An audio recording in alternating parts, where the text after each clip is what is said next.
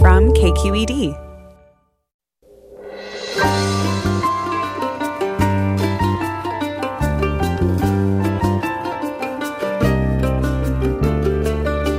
From KQED Public Radio in San Francisco, I'm Mina Kim.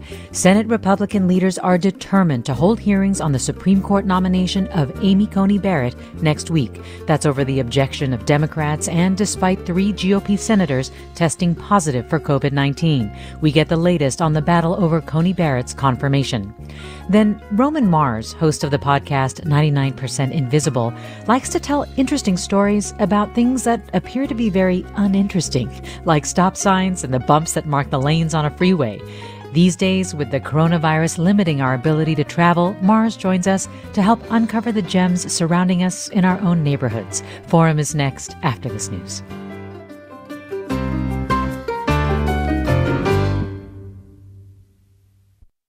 This is Forum. I'm Mina Kim.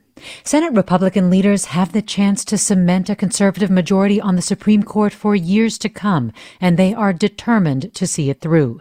Even with at least 3 GOP senators, including 2 members of the Judiciary Committee testing positive for the virus, a growing outbreak in the White House, and sharp rebukes from Democrats. Ironically, it was a large Saturday gathering for nominee Amy Coney Barrett that may have put senators' health at risk and could stand in the way of Republicans' defining moment. Do you think the GOP should move ahead? Are you comfortable with virtual hearings for a lifetime appointment to the Supreme Court? You can weigh in at KQED Forum on Twitter or Facebook, or email us at forum@kqed.org. Joining me now is Jennifer Haberkorn, congressional reporter for the LA Times. Thanks so much for joining us, Jennifer Haberkorn. Thanks for having me, Mina. So can you remind us the status of the senator's health and just how precarious really this confirmation of Coney Barrett is in your view? Sure. There's 3 GOP senators who have said that they tested positive for COVID, so they're in quarantine. And there are at least 3 other senators who say that they're doing voluntary self-isolation because of exposure to those other senators, but they have not tested positive. Senator Dianne Feinstein, the top Democrat on the Senate Judiciary Committee, said she tested negative. There was concern that the whole Judiciary Committee was exposed to the virus when Senator Mike Lee, who tested positive and was at that Rose Garden event, appeared at the Judiciary Committee in the time in which he would be contagious. On the surface, this could cause problems for Republicans getting Amy Coney Barrett confirmed because Republicans have a very close margin to work with. There's 53 Republicans. They need 50 votes. There's already 2 senators who say that they would not support a nomination right now, so that would put them down to 51. And if a vote were held today, those 3 senators who are sick would have to violate quarantine to get to the Senate floor and vote for them to be successful. Of course, presumably their quarantine period will be over by the time there's a vote on the Senate floor. But the risk for Republicans is that more senators are contagious or contract the virus, and it would cause problems. My bottom line is that I think Republicans are so determined to get Amy Coney Barrett confirmed that they're willing to do whatever it takes to get this through. We had one senator yesterday who said that he would show up on the Senate floor in a moon suit if he had to. Right, Another senator cited, that was Ron Johnson, Wisconsin. Another senator cited that, you could roll a senator in a wheelchair and, as long as he can kind of indicate to the clerk that he votes yes, that would count. So I do think Republicans are going to do whatever it takes to get this through. Yes, and the reason that they would need to appear in person is because McConnell requires that, correct? He did not go for virtual voting for floor votes and things like that. That's right. And frankly, doing so at this time, I have a hard time seeing Republicans even doing virtual voting on the Senate floor. That has never been the case. A senator has to physically be in the chamber to vote, either verbally or holding up their hand and signaling yes. So I don't see a virtual vote happening. I think if it came down to it, senators would, they would hold the vote open for hours and allow a senator who had any fear of the virus to vote, literally by himself. But these are somewhat extreme scenarios. And the goal is to have that vote taken by what date? They haven't set an exact date. They definitely want to do it by election day. The soonest they'd be able to do it is likely the week of October 26th, the last week of October, and a week before the election.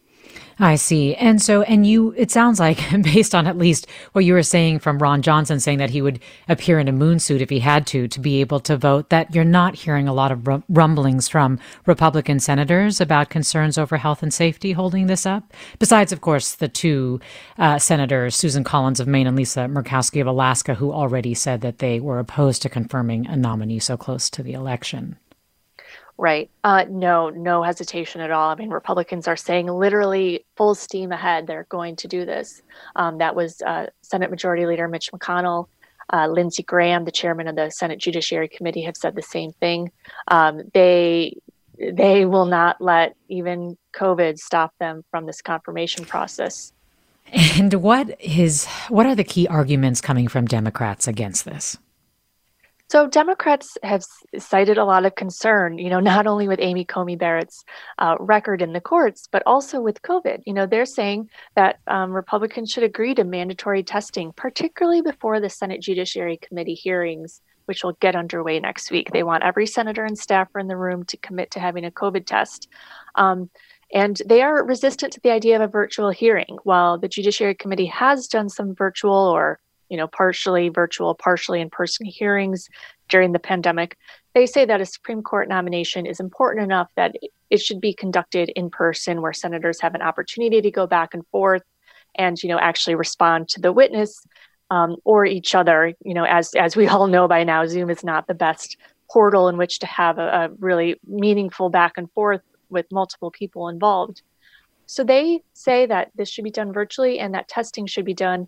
And of course, they have long time concerns with Amy Coney Barrett for policy reasons, but they're really focusing right now on the testing element and the safety. I see. And in terms of Mitch McConnell's been trying to say that, we've been doing sort of hybrid or virtual committee hearings for a while now, more than 100 of them. And of course, the Democrats are saying, well, this is not like any other committee hearing. This is a confirmation for a lifetime appointment to the Supreme Court. But what do you think of the strength of that argument? Well, I think we have to keep in mind that Republicans control the chamber, so they can really do whatever they want. And, there's a lot of Democrats who are questioning kind of how aggressively to push back on that.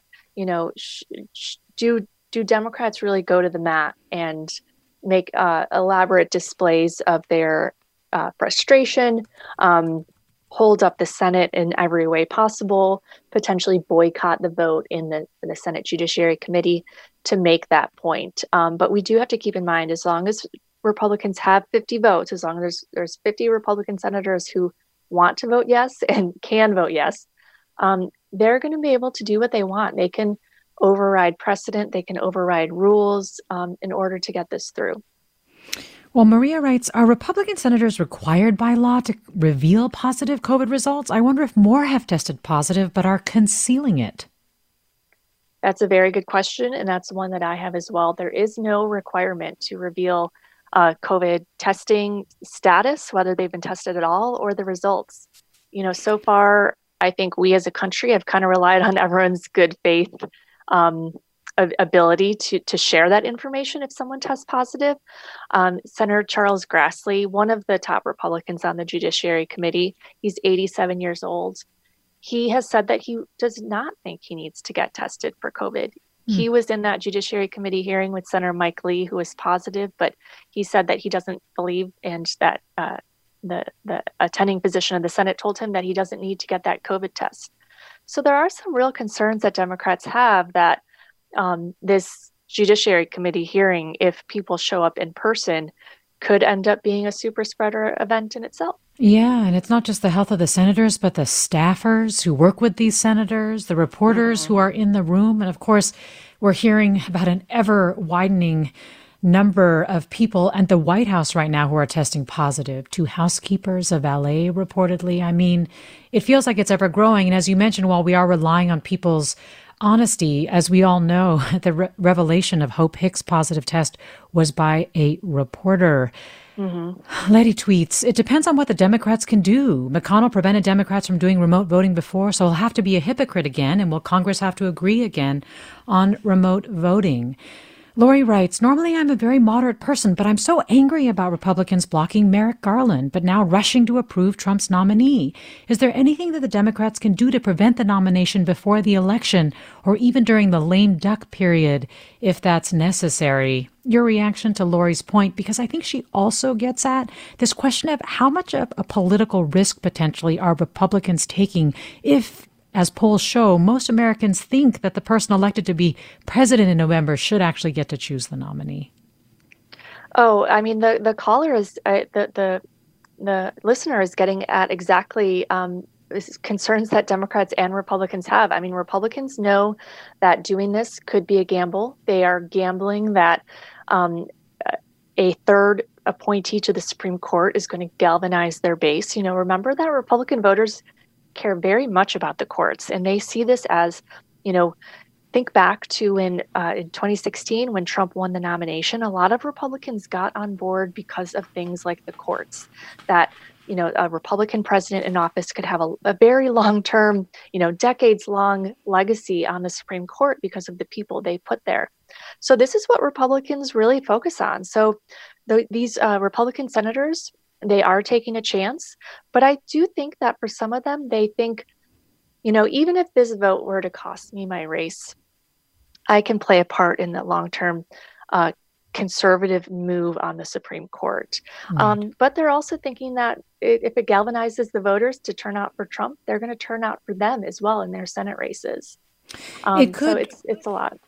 Some Democrats are saying that it really feels like the sentiment of the public, especially if they're angry about this, could be justification if they do win to try to add justices to the court. What do you think about that? Yeah, I think this is very interesting. Right after Ruth Bader Ginsburg died, Democrats said, if Republicans move forward with this nomination, nothing is off the table next year. And that was an implicit nod to these talks about getting rid of the Senate filibuster, which would make it easier to pass legislation, and packing the courts, adding seats to the Supreme Court and filling them with presumably liberal nominees. We heard that talk die down a little bit because Democrats want to focus their frustrations with Amy Coney Barrett's record on things like the Affordable Care Act and abortion rights.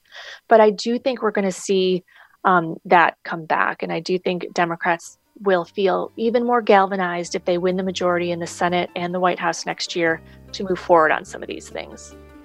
It is pretty incredible that this president will have the opportunity. I mean, he's already filled 2 seats. Will have the opportunity to fill a 3rd. Jennifer Habercorn, thanks so much for talking with us. Great to be with you. Jennifer Habercorn, congressional reporter for the Los Angeles Times, talking with us about the latest in the battle over Amy Coney Barrett's Supreme Court confirmation hearings. Thanks to our listeners for their comments. We'll have more Forum after the break, this time talking with Roman Mars about all the invisible and overlooked wonders of surrounding us in our own neighborhoods and cities. So stay with us for that. I'm Mina Kim.